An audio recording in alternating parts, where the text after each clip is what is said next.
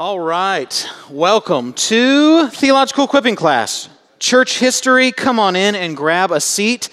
And the people that are the most holy, the people that love Jesus the most, sit at the front. So I'm closing my eyes so I don't see who that is, but I don't want to guilt you. That's not in the Bible what I just said, but it's probably true as well. So let me open us in a word of prayer, and then I'll tell you what we are studying today.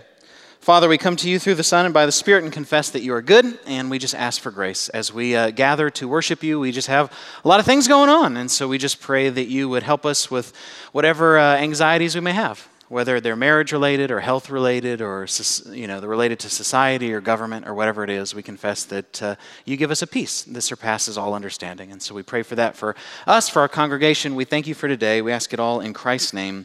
Amen.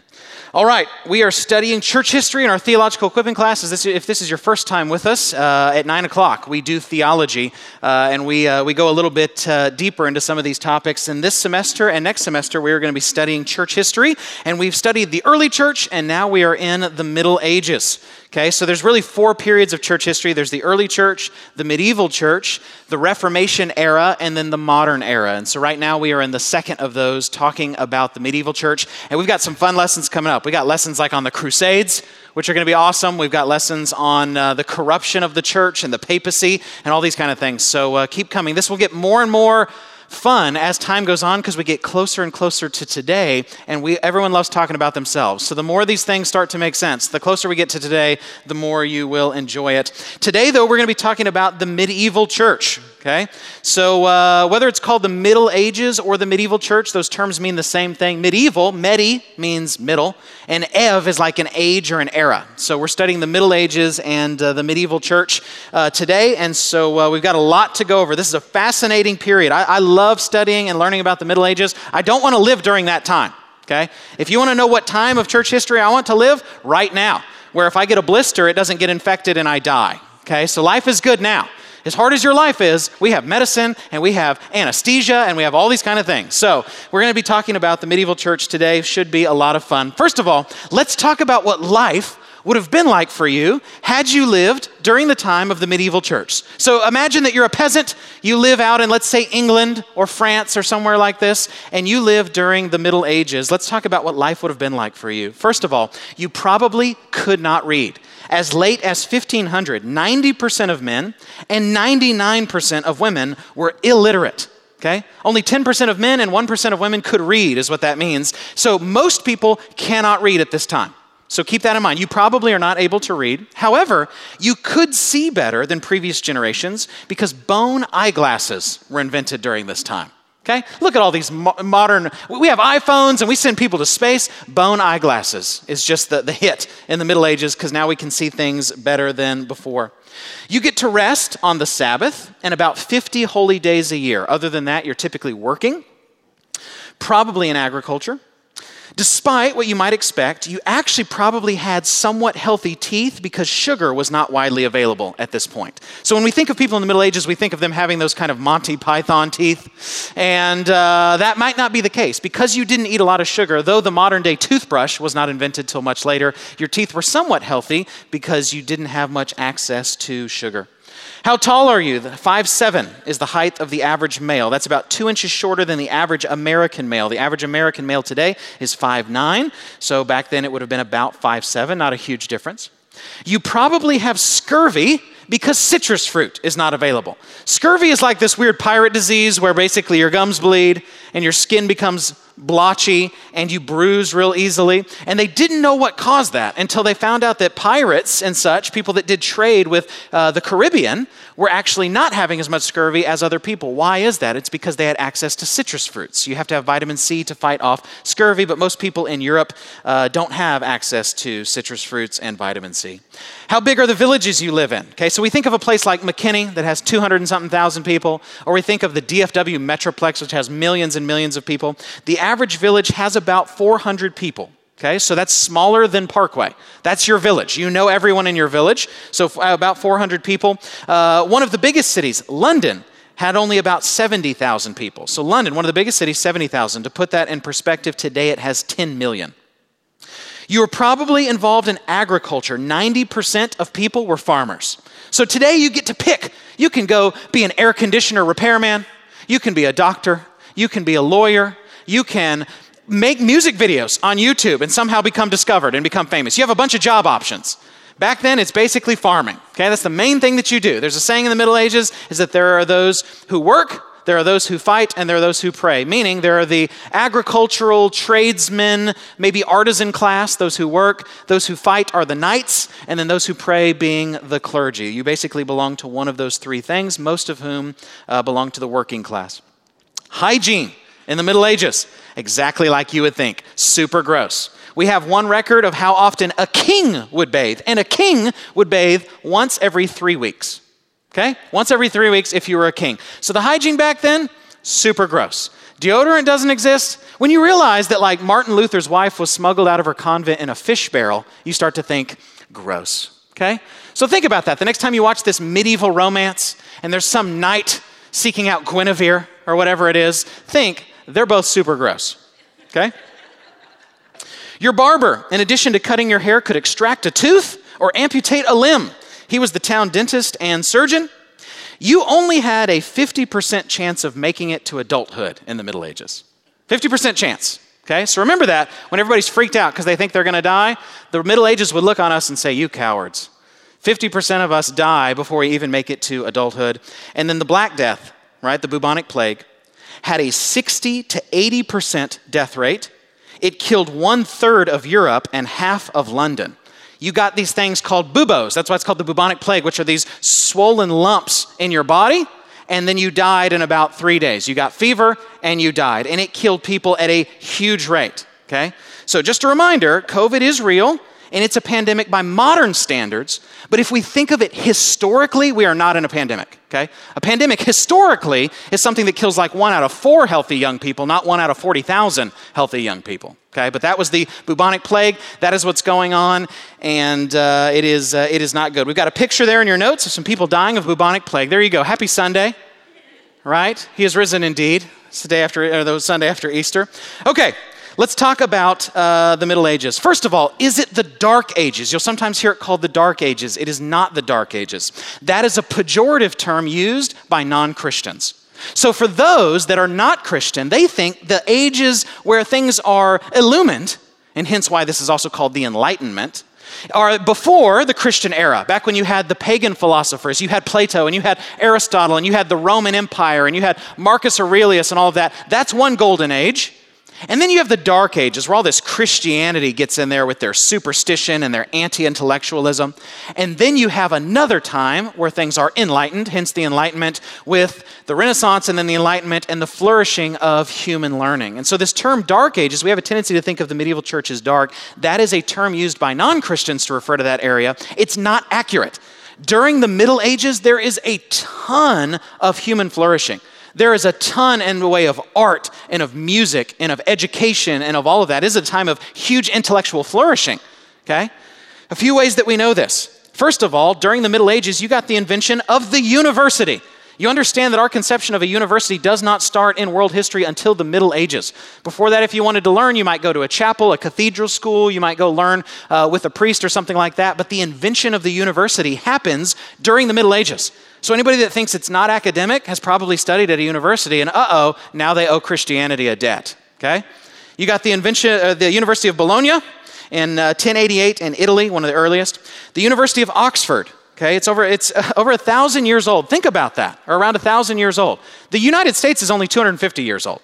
But Oxford in 1096 in England, the University of Salamanca in 1134 in Spain, the University of Paris, which will become huge in the Middle Ages for theology, 1160 in France, the University of Cambridge, 1209 in England, and there's a picture there of part of Oxford University. It's not one university like we think of in America, where you go to a campus and that's the university. There are a bunch of colleges spread throughout the city, and all together they're united and called Oxford University. That's the Radcliffe Camera and All Souls College there at Oxford.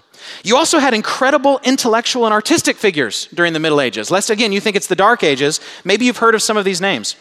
Geoffrey Chaucer, our very own Jeff Ashley, is named after this guy. That's why he spells his name weird, okay? Because Geoffrey Chaucer spelled his name weird. So Geoffrey Chaucer, the author of Canterbury Tales, we all know about these stories. We've all seen The Knight's Tale or whatever it is. Marco Polo, that guy that invented the fun swimming pool game. Anselm, Dante Alighieri, Thomas Aquinas, Roger Bacon, Peter Abelard, Peter Lombard, William of Ockham, Albertus Magnus, that just means Albert the Great, Chrétien de Troyes, the author of Lancelot, or the Knight of the Cart, if you've ever read the Lancelot story, Geoffrey of Monmouth, the author of King Arthur and the Arthurian legends, right? You've got Merlin and you've got all that kind of stuff going on. That's Geoffrey of Monmouth. Also spells his name in the, let's call it the fun way, the historic way. Okay, John Duns Scotus and others. Okay, so some of these huge figures, and I didn't even mention people coming out that would eventually, become famous in the Renaissance that come out of the Middle Ages. All these famous painters and sculptors and all the guys that the Ninja Turtles are named after. This is all this flourishing going on in the Middle Ages, and so don't think of it as the Dark Ages. What would church service have been like if you were a Christian in the Middle Ages? Here's what it would have been like. First of all, churches, in addition to being churches, were the hospitals and the schools of their day. Before the invention of the university, you would have to study at a cathedral school if you wanted to be someone who is learned. And also, they doubled as hospitals. You didn't have public hospitals like we have today, but rather, if somebody needed help, they would be taken care of by people there in the church, by men and women who are wanting to serve and care for those who are ailing of fever or whatever it might be. You didn't own a Bible. Okay, so the fact that you have a Bible probably with you right now, either in paper or on your phone, does not exist for most of church history. Okay, you do not own a Bible, you cannot afford a Bible. A lot of times trying to have a copy of the Bible could be illegal, especially if you're trying to translate it into the vernacular. It has to be the official the Bible of the Roman Catholic Church, the Latin Vulgate. So if you had a Bible, which you didn't, they were too expensive, if you had one, it would have been in Latin. And the problem is, not only can you not read Latin, you can't read at all. Remember, 90 to 99% of people are illiterate. And so even if you had a Bible and you could read, if you couldn't read Latin, unless you had been trained in Latin, you could not read the Bible. Okay? You learned to memorize the Lord's Prayer, the Ave Maria, and the Nicene Creed in Latin, but you didn't really know what you were saying. So you had learned these words to repeat as part of religious mantras growing up, but you didn't actually know what you were saying, but you did know the Lord's Prayer, the Ave Maria, and the Nicene Creed in Latin by heart. There was a huge emphasis on religious relics. What are religious relics? They're these things, these items, that are attached to holy men and women that you would sometimes go on pilgrimage, or you would have them there at your church. And the idea is that if you could pray in front of one of those relics, perhaps God would bless you, okay? Relics are like holy objects thought to bring grace because they're associated with a godly person. A relic might be something like the skull of John the Baptist, nails from the cross of Christ, a piece of the burning bush, drops of Christ's blood, the spear that pierced Christ's side, or even breast milk from the Virgin Mary. I kid you not, okay? So John Calvin once mocked this and quipped that churches claimed to have so many pieces of the cross that you could build an entire ship out of them, okay? So relics were a really important thing. Relics were an important thing where in Luther's town there, we'll talk a little bit about that later on when we talk about Luther. Most of the church service, you would kneel. Pews were not invented until the 15th century, but you would stand when the gospel is being read. So today, if you think, man, I love getting to sit down in this padded chair while the pastor has to stand, you're welcome. You're welcome. Through a lot of church history, the pastor would sit, and you would have to stand, or you would have to kneel. Pews not being invented till the 15th century. Men and women had to stay in separate places in the church, either with the men up front and the women towards the back, or the men on one side and the women on the other side. By the way, that's just not in Roman Catholicism. The Puritans and many other groups would separate men and women during church services, okay? And so you wouldn't actually be sitting with your family for most of church history. The men would be up front and the women in the back with the kids, or the men would be on one side and the women on the other side, again, with the kids. The main focus of the church service was not the sermon. You may only hear a sermon about 4 times a year. The main service was the Eucharist, okay? So what would happen is, I'll be the Roman Catholic priest, okay? Take off my wedding ring because I'm single at this point if I'm a Roman Catholic priest. And what would happen is the service would be in Latin. You don't know what's going on. And then you would come forward and there would be railing right here to separate you, the gross laity, from me, the enlightened clergy. So you don't get all your sinnies on me. okay? And what would happen is you would take a knee and I would take a wafer and you would open your mouth and I would put the wafer on your tongue and you would let this dissolve. You don't get to partake of the wine. Do you know why? Because in the Middle Ages, there's this belief in transubstantiation, that the bread and the wine are literally, materially, the blood and body of Jesus, and we don't want to spill Jesus' blood on the floor. So I will take the wine on your behalf and you will take the bread. But don't worry, the whole Christ, body and blood, it's called concomitance. Body and blood are in both elements, okay? And so then you would kneel, you would partake of the communion, and you would go. You'll see that the reformers are going to change that. They're going to get rid of the railing because there's no separation between all God's people are priests, the priesthood of the believer. They're going to allow the laity to partake of the wine. They're going to move the sermon to the center of the service, the preaching of the word. So we'll see that with the Reformation, but that's not how it was in the Middle Ages. Stained glass might be the only imagery that you would ever see in your lifetime. Okay? Think about that, what I just said. You don't have a lot of pictures in your home. You don't have movie theaters. You don't have billboards. You see today more images in one day than someone in the Middle Ages would have seen their entire life. Just by you going on your phone, you have images. There are pictures. There are articles. There's Twitter. There's whatever. You see more images. You have TV. You have movies. You see more images in one day than someone in the Middle Ages would have seen their entire life. One of the few places they would have seen them is artwork in churches and primarily stained glass. Stained glass was a way to teach illiterate people, again, that's basically everybody, about the Bible as a type of medieval picture book.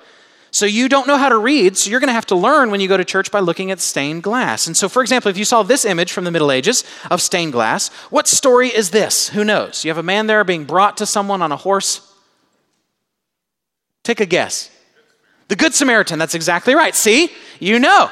You look at the image and you think, I've heard something about this. So this guy gets beat up. He's put on a horse. He's brought to the innkeeper. There's the image right there. Okay.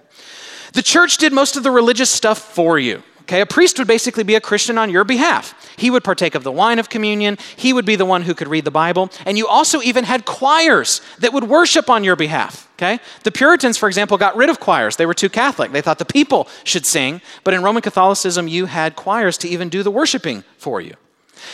Now, you might already know this, but the church was not in a great place spiritually during the Middle Ages. Luther describes monasteries as lice-infested dens of homosexuality. Many monks had secret concubines and sexual liaisons with nuns. Even popes had mistresses. Okay, one of the great, humanistic thinkers that we're thankful to have because we wouldn't have had the Greek New Testament published first without him, Desiderius Erasmus. Erasmus being also an opponent of Luther, he was actually the son of a priest, which is interesting. It's not like being the son of a carpenter or something like this. If your dad is a priest, that's not a family business, okay? You're not allowed to get married if you're a Roman Catholic priest at this time. Excuse me. Around the year 1409, you had 3 men all claiming to be popes. So even though you're trying to follow the pope, you don't know who he is. Which one do we follow? There was a church in Europe that had an 8-year-old boy leading the parish. In some places in Germany, only 1 in 14 churches had an actual pastor. And in some churches in Switzerland, priests hadn't even read the entire New Testament. Not that they hadn't even read the entire Bible, they hadn't even read the entire New Testament. So the church is not in a great place in the Middle Ages. Jeff will talk more about that when he talks about the corruption of the church and the papacy at that time. And the church and state were not separate, okay? The Pope will become the most powerful person in the world, more powerful than kings, etc. The crown worn by Pope Boniface the 8th had 48 rubies, 72 sapphires, 49 emeralds, and 66 large pearls. It also had 2 gold rows showing that he was in charge of the church and the state. The Pope at this time could do what's called an interdiction, which is where he forbids any priest in your country from offering the sacraments. So if you don't understand what that means, a pope could send an entire nation to hell. That's what they believed, okay? So if you don't do what the Pope wants, you're a king, fine, I'll just send France to hell. I'll send England to hell. That's how much power the Pope has in the Middle Ages. But more on that when we get to the papacy in a later lecture. Let's talk about some major theological discussions in the Middle Ages. So I said there's a lot of flourishing. What are some hot topic debates in Christianity right now? Throw one out there. Yes, social justice, all the social justice stuff is a hot topic with churches right now. What else? What's something, either socially or theologically? LGBTQ thing is a big debate in churches. Complementarian versus egalitarianism, Calvinism. These are the kind of things we debate today. Let's talk about some of the major things that they're debating going on in the Middle Ages. The first is this: grace and effort. Okay? Remember, Augustine is this champion, this doctor of grace, that God and God alone saves you, are born depraved. God does all the stuff. If you do some of the stuff, you rob God of glory. The medieval church has drifted at this point into semi-Pelagianism. They're not full-blown Pelagian, which is just works-based, you earn it. It's semi-Pelagian, where, yes, Jesus will give you grace, but only if you do your part. Only if you do your part. So here's a famous phrase from the Middle Ages. Faciendibus quod inse est, Deus non denegat gratiam. This means, and you see this occur a lot, God does not deny grace to the one, or the man, who does what is in him. Here's the view of grace in the Middle Ages. So the view of grace at Parkway is this: you're a sinner, you're going to hell, you can't save yourself, you throw yourself on the mercy of Christ, which only God allows you to do anyway, and he gives you mercy. Here's what grace was thought to be in the Middle Ages. God will give you grace as long as you do your part first. So they would say, you don't save yourself. Obviously, Jesus dying on the cross, that's what saves you. And God will give you grace, but you have to do what is in se est. You have to do what is in you. You have to do your best. So grace for them is not you being at zero and God just giving you all the stuff. It's you, once you've exhausted yourself, trying your best. God says, I see this person is doing their best. They can't earn it, so I'll give them grace. Do you see how that perverts the gospel? Do you see how that corrupts grace? Because here's the question. How do you ever know that you've done what's in you? How do you ever know that you've done your best? Couldn't you pray more? Couldn't you do more penance? Couldn't you help more people? Couldn't you give up more meals to give that food to the hungry? You see, this will drive Martin Luther crazy, because if he's saying, wait, if God demands that I do my best and then he'll give me grace, how do I know that I've done my best? I sin, but then I sin again, so obviously that's not my best. And so this will become a major part of the Middle Ages. What they would say is that God deciding to bless human effort is not because human effort can actually merit something, but rather God has decided that if you do these things, he gives them value. It's kind of like this. It's kind of like a coin, okay? That coin represents something. The government has said this coin represents an amount of value. That piece of paper that a $100 bill is printed on is not worth very much. But the government has said, this is what we will count it as valuable. That's what they're doing with your efforts in the Middle Ages, that they are counting that as valuable. Okay, so that's a huge debate going on in the Middle Ages, is grace and effort. Okay, so they don't hold Augustine's view of predestination. They don't hold Augustine's view of grace. This is why the reformers are going to say, we're not just trumping you with the Bible. We're trumping you with your favorite theologian, who is Augustine. Next, now we're going to get a little philosophical. We're going to get a little heady, shake the cobwebs out. There's a huge debate in the Middle Ages over what is called intellectualism versus voluntarism. Okay, let me read this and then I'll explain it. Does God declare an act good because his intellect sees that there is something intrinsically good about it, what's called intellectualism, or is something good for the sole reason that God's will declares it to be good, what's called voluntarism? This goes back to something actually that was written in Plato called the Euthyphro dilemma, which is, and this is a quote from Plato, is the good loved by the gods because it's good, or is it good because it's loved by the gods? Here's what the question is they're debating. Is when God says that murder, not righteous killing, but God says murder is wrong, is that because murder is inherently wrong? That when God makes humans and he gives us value, he just looks and realizes intellectually murder then has to be wrong? Or is the only reason that it's wrong because God says it's wrong? Okay, think about that for a second. Is God looking down and saying, well, if humans are valuable, then killing one another unrighteously is bad, so murder must be wrong? Or is the only reason murder is wrong because God says it's wrong? Let me ask it this way. Had God said that we should assault each other, could God have done that in his word? Could God have said it is righteous to assault one another? And that would have been good, because God is the standard of right and wrong, is he not? And so if he declares something to be the case, you don't get to appeal further back than God. So which one do you think it is? Does God declare something good because it's already good? And then the problem with that view, by the way, is it severely limits God. God, in a sense, had to give all the commands the way he did. He had to do that. He didn't have a choice. He didn't get to pick what he thinks humans should and shouldn't do. God's bound in that system. But if you go with the other system, voluntarism, and you say that God simply says these things are wrong, and that's the only thing that makes them wrong, well, is God not arbitrary? Could God really have commanded us to sexually assault each other, and that would have been an act of worship had God wanted to? Does God submit to some higher standard of good? Is he the standard of good? And if so, how is it not arbitrary? So this becomes a big debate in the Middle Ages. What's the correct answer? I'm not going to tell you. Fight over it over lunch.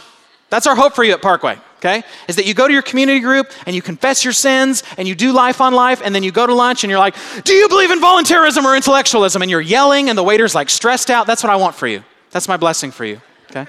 I do think this is a very important question, by the way. It is a very important question. Next, another philosophical theme that is very much debated in the Middle Ages, and this one's even a little headier, and then it will get a little easier, so hang in there.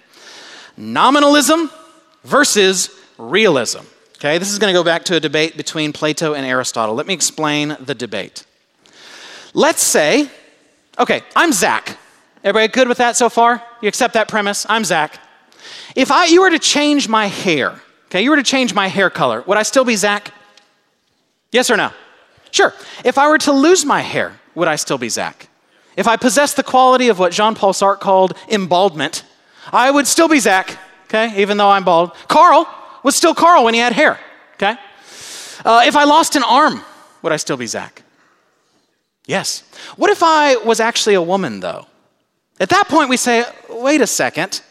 That seems to be too much of a change. You can still be Zach. You can still have Zachness and lose your hair or lose an arm or change whatever.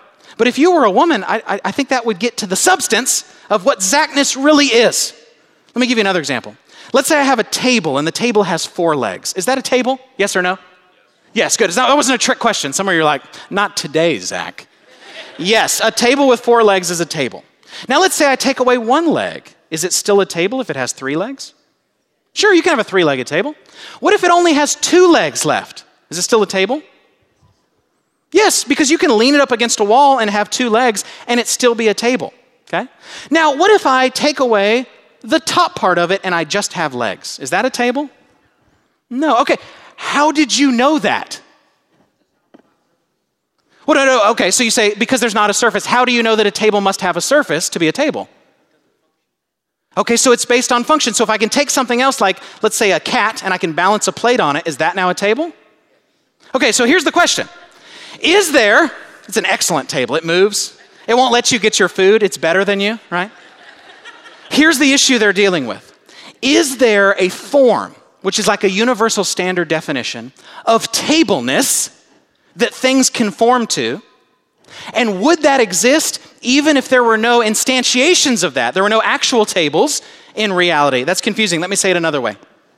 Do triangles exist? Even if we had no yield signs, even if we had no pizza, even if we had no Doritos, those are all triangles. If we had none of those, would triangularity still exist? Yeah, why? Why do you think it would? How would you know that?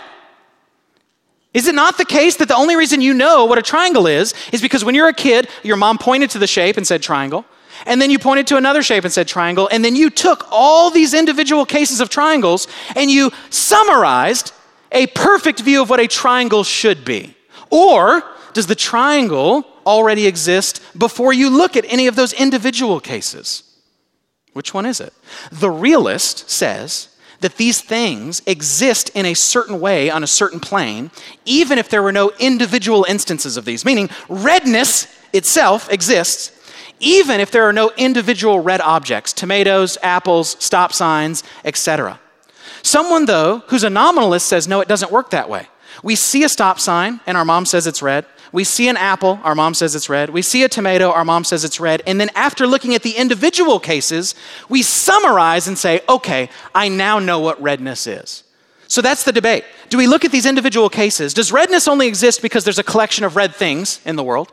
Or would it exist even if there were no red things in the world? There would still be a category of redness that exists. It's a very difficult question. It is a big debate between Plato and Aristotle. It's a fascinating question.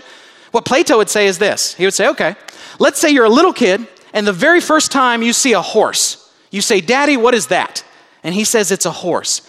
How do you know that he's right? How would that first image ever connect in your mind? How do you know when he points at the horse, he doesn't mean the hoof, or he doesn't mean scary animal, or he doesn't mean brownness? How did you know that there was tableness And when I described to you a table, you said, no. Yes. How did you do that? That's going to be a big debate in the Middle Ages. Does this blow your mind? It should. Philosophy's fantastic. Let me say it this way. I got in a debate with a guy one time over this. Can you think of a unicorn? This is what I do during the week. I get in debates with people over whether you can think of a unicorn. What do you think? Do you think you can think of a unicorn? You say, of course I can, Zach. And I would say, well, how can you think of something that doesn't exist? You're not thinking of a unicorn. You can't think of something that doesn't exist. Here's what you're doing. You're taking a horse, which does exist. Horses exist, tweet it. You're taking a horn, which does exist.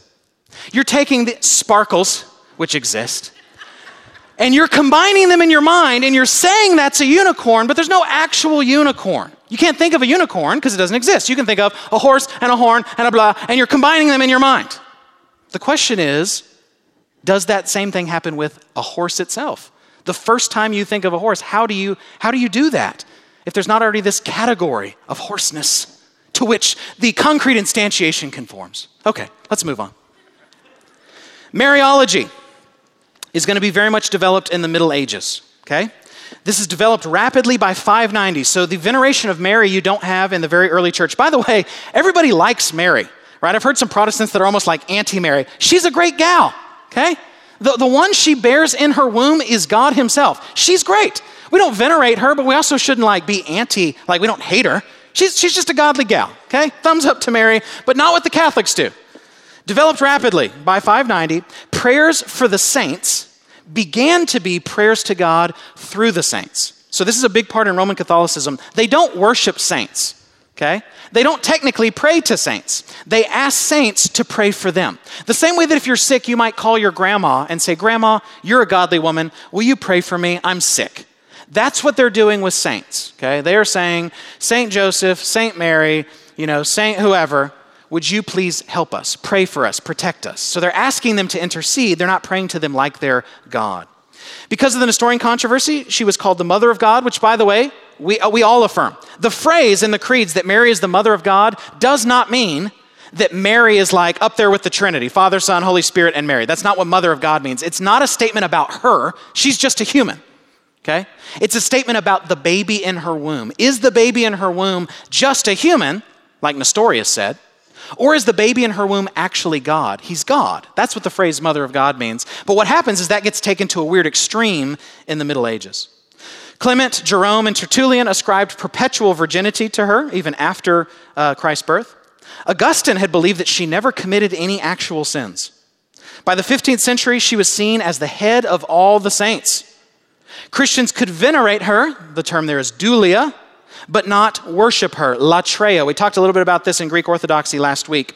The Catholics will say that venerating something is different than worshiping it. Doulia means to honor, venerate, give honor to, whereas latreia means to worship, hence the word idolatre. Okay, that's where the term comes from. And so they would say, we don't worship Mary, we don't worship St. Michael, we don't worship whoever. What we do is we venerate them, we honor them. In the same way that if you were in front of a king, you would take a knee and you would fight for that king's honor. So that's what they're doing for her and for the saints. She greatly contributed to the treasury of merit. In Roman Catholicism, if someone has a bunch of, think of it as good points.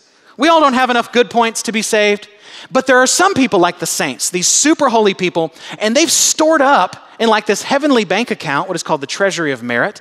They've stored up in this heavenly bank account extra good points. That's really important for you because you need them. If God demands 100 good points to be saved, and you only have 50, right? Where are you going to get those other good points? Well, here's the good news. Mary and Peter and Paul and all these other people have extra good points to give away. Mary contributes a ton to that, okay? So take heart, those of you with low good points, okay? There is a whole bank account for you left. She was declared by some Catholics to be a co-redemptrix. Okay, someone also involved in redeeming mankind. But let me clarify what that does and doesn't mean. The Catholic Church does not see her as a second savior. Let me clarify it by one particular Catholic theologian. He says this: the title co-redemptrix refers to Mary's unique participation with and under her divine Son, Jesus Christ, in the historic redemption of humanity. The prefix co comes from the Latin cum, which means with. The title co-redemptrix applied to the mother of Jesus never places Jesus on a level of equality with Jesus Christ, the divine Lord of all, in the saving process of humanity's redemption. Rather, here's what it does mean. It denotes Mary's singular and unique sharing with her son in the saving work of redemption for the human family.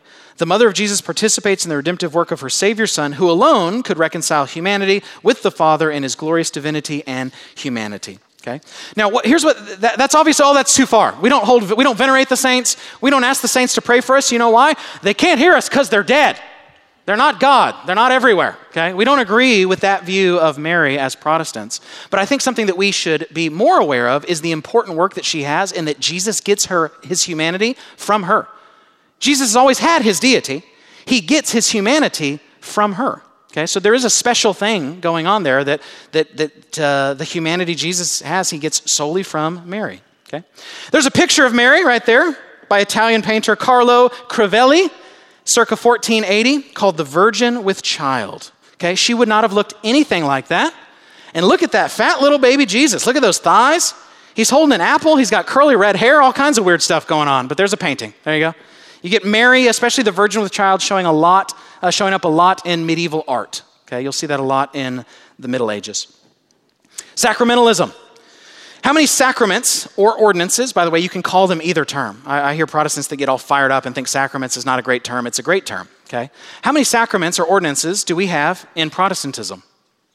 2. What are they? Baptism and communion. If you think, what enduring signs, these rituals, has Jesus given us for the church to do? There's only 2. There's a lot of other holy things we can do. We can serve one another, which is the idea of washing each other's feet. We can pray for one another. We can do all of that. But as far as these things that help enact what they signify, these things that are these pictures of the gospel, Jesus has left 2 enduring ordinances: baptism, which is done once, and communion. Okay? The Roman Catholic Church, though, has 7 sacraments. These are part of the ways that they get the grace. So they'll say, you're saved by grace alone. Yes and amen. But you don't get it through faith alone. That's Luther's new idea, which, by the way, is new in church history, but I think it's right. They would say God has the grace, but you get the grace through the sacraments. God puts a little bit of grace in the waters of baptism. He puts a little bit of grace in that wafer that you eat. He puts a little bit of grace, as you say a Hail Mary or Our Father or something after you're confessing your sins. These 7 sacraments, though, are baptism, confirmation, because remember, they do infant baptism, so there's a time later on when you're finally old enough to say, I want to make this faith my own. Communion, the Eucharist. Holy orders, that's if you're a priest, okay? If you're a priest, it sounds like you're in the military. You get these holy orders. If you're not a priest, though, there's a sacrament for you that priests can't have, which is marriage. Marriage is a sacrament in Roman Catholicism. Penance, which is reconciliation. Penance is not just where you confess your sins, but you do things to help teach your heart what it should want. So a lot of Protestants don't understand penance and confession. When they confess to a priest, the priest is not forgiving them for their sins. Only God can do that.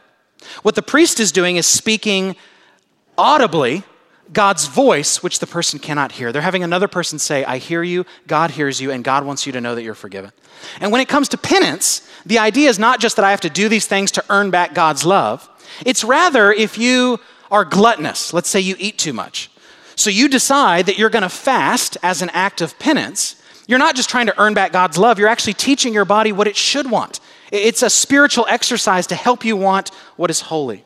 And then extreme or final unction. It's kind of this final prayer that a priest does for you before you die. Okay? A final prayer that he does for you before you die. Let's talk about some theological development, especially that happened in the case of transubstantiation, especially with communion. Okay, so we don't have time to do all this today. Real fast, there are 4 views of communion. When Jesus says, this is my body, there are 4 views of that in Christianity, okay? The first is that it's just symbolic. That's probably what many of you grew up in. If you grew up Baptist, if you grew up Zwinglian, you probably just thought that it was symbolic.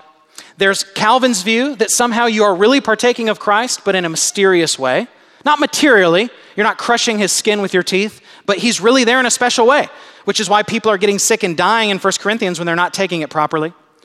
There's Luther's view that when you eat of the elements, you're eating 4 things: bread, wine, body, and blood. And then there's the Catholic view that when you eat of these elements, there's no more bread and wine. The bread and the wine goes away. It is only the body and blood of Christ. So let me just try to clarify this. There's too much. I'm going to do this in my Aquinas lecture. I've decided. So wait, I'm going to come back to transubstantiation a little more in my Aquinas lecture. Let me just give you a brief thing here. In Roman Catholic thinking, when the priest blesses the elements, okay? Hoc est corpus meum. Okay, hoc est corpus meum. This is my body. When he says that, when he blesses the elements, they are no longer bread and wine.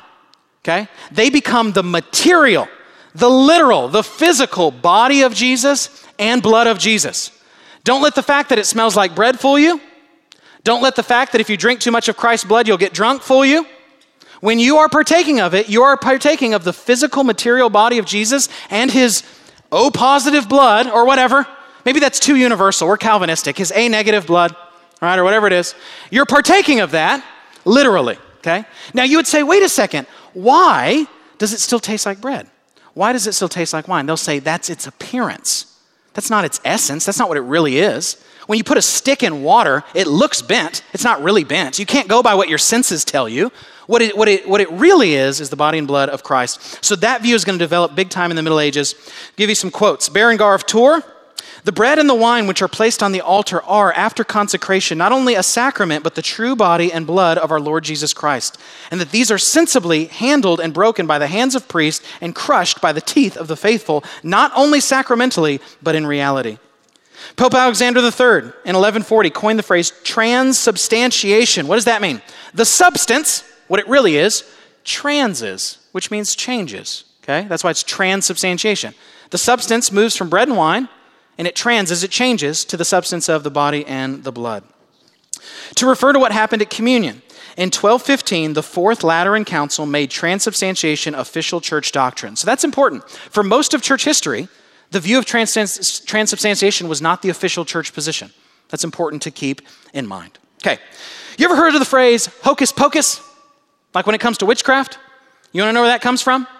The phrase that the Catholics would say, hoc est corpus meum, hoc est corpus, sounds like hocus pocus.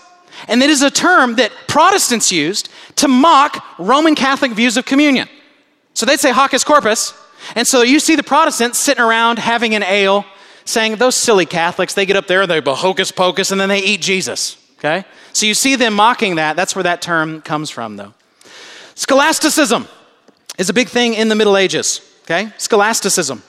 I'm going to see if we have enough time for questions. I think we will.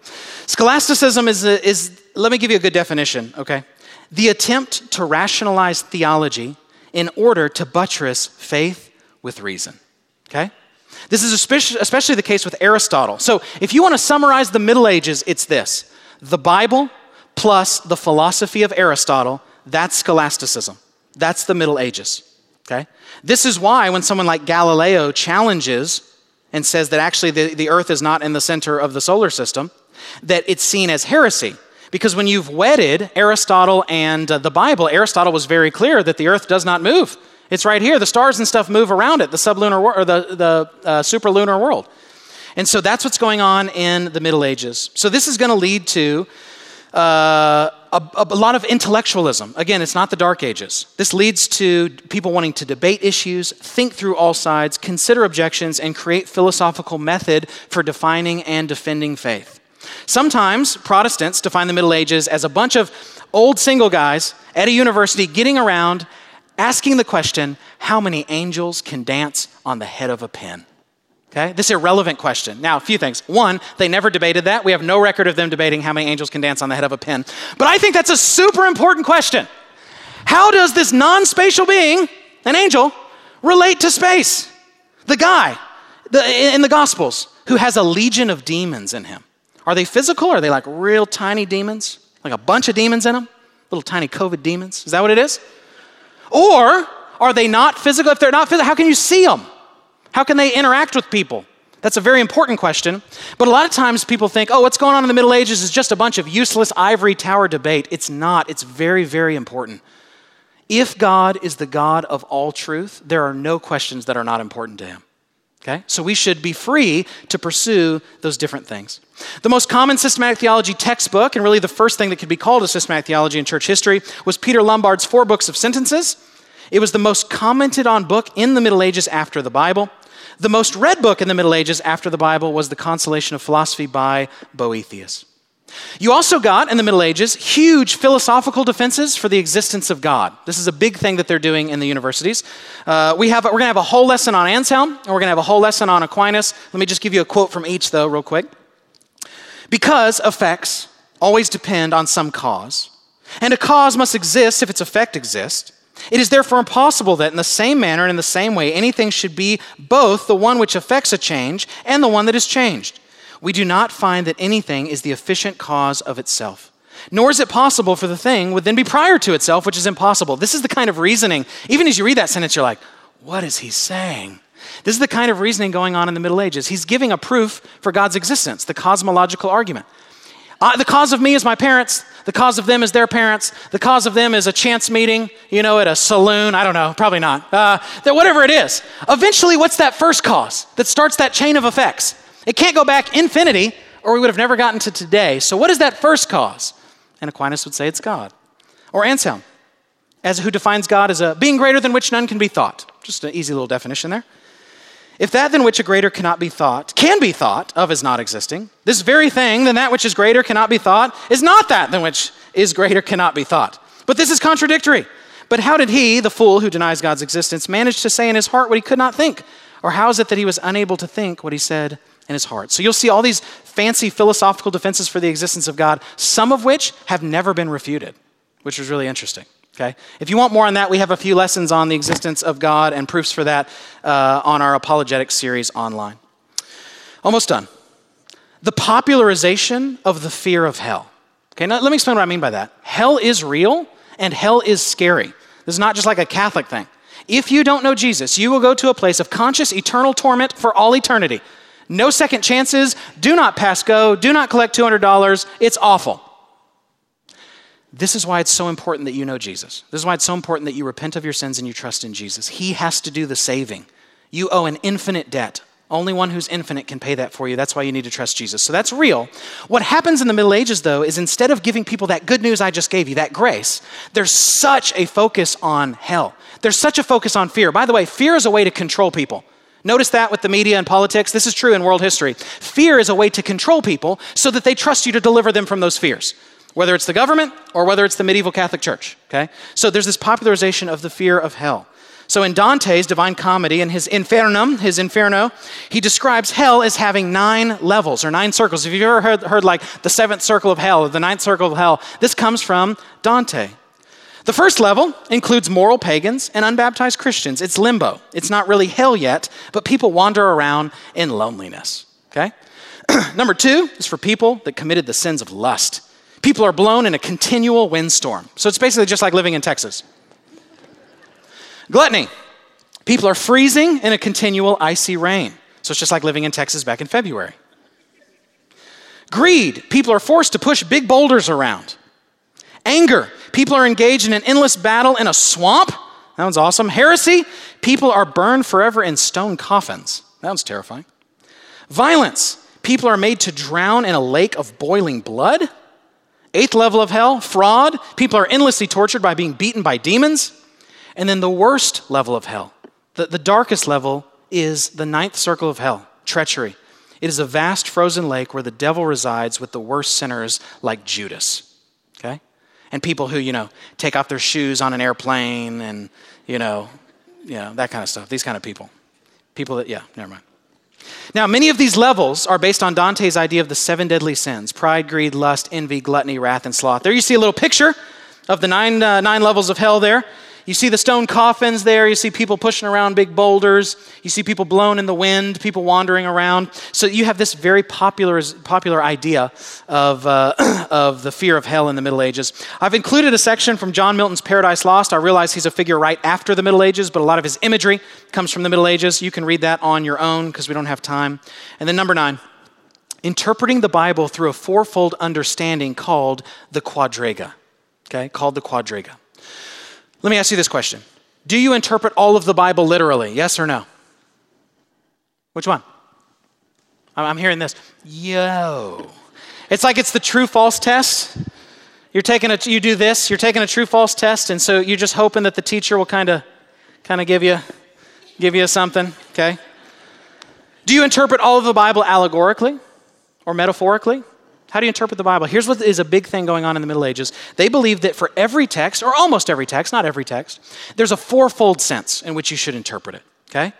There is the literal meaning, the allegorical meaning, the moral meaning, and the anagogical meaning. What does that mean? okay? Let's take that we're reading in the Gospels, and it talks about the city Jerusalem. Okay, let's apply this to each of those. The literal meaning of Jerusalem is what?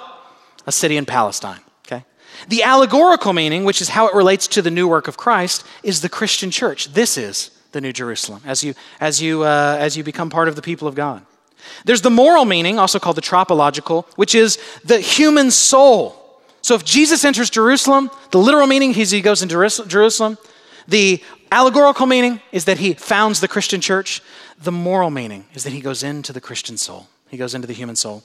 And the anagogical or heavenly meaning, that would be the heavenly city, New Jerusalem. So as they're interpreting the Bible, it becomes very complex because they're not just looking for a literal meaning or whatever it is. They're looking for all four of these. Or, for example, if we did the story of David and Goliath with these four senses, here's what they would be. The literal meaning of the point is that David historically killed this big guy from Gath. The allegorical meaning is that Jesus destroyed the devil on the cross. The moral meaning is that we, like David, should trust God and battle against sin.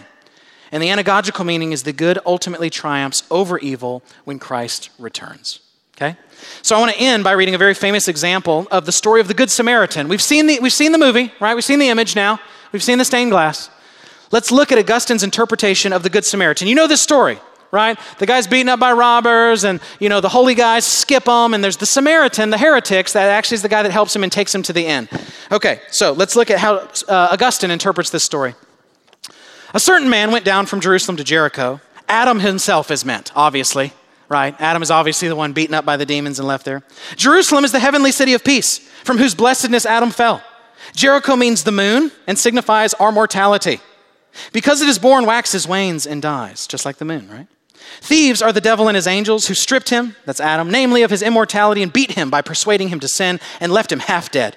Because insofar as man can understand and know God, he lives, but insofar as he is wasted and oppressed by sin, he is dead.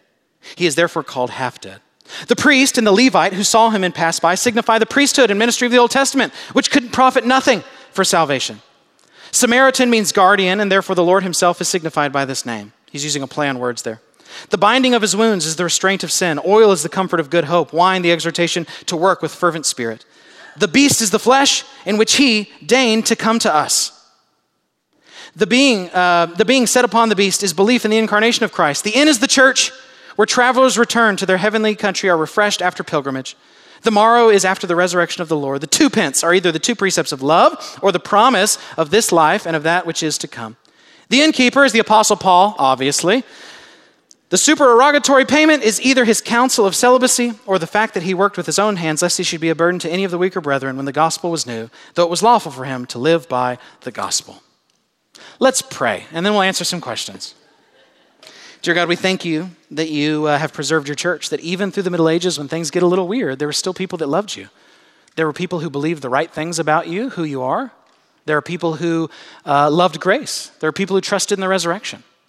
And so at the time in history where probably your bride was not being very faithful, she's still your bride. And so we thank you for keeping her. Would you help us love you more in Christ's name? Amen.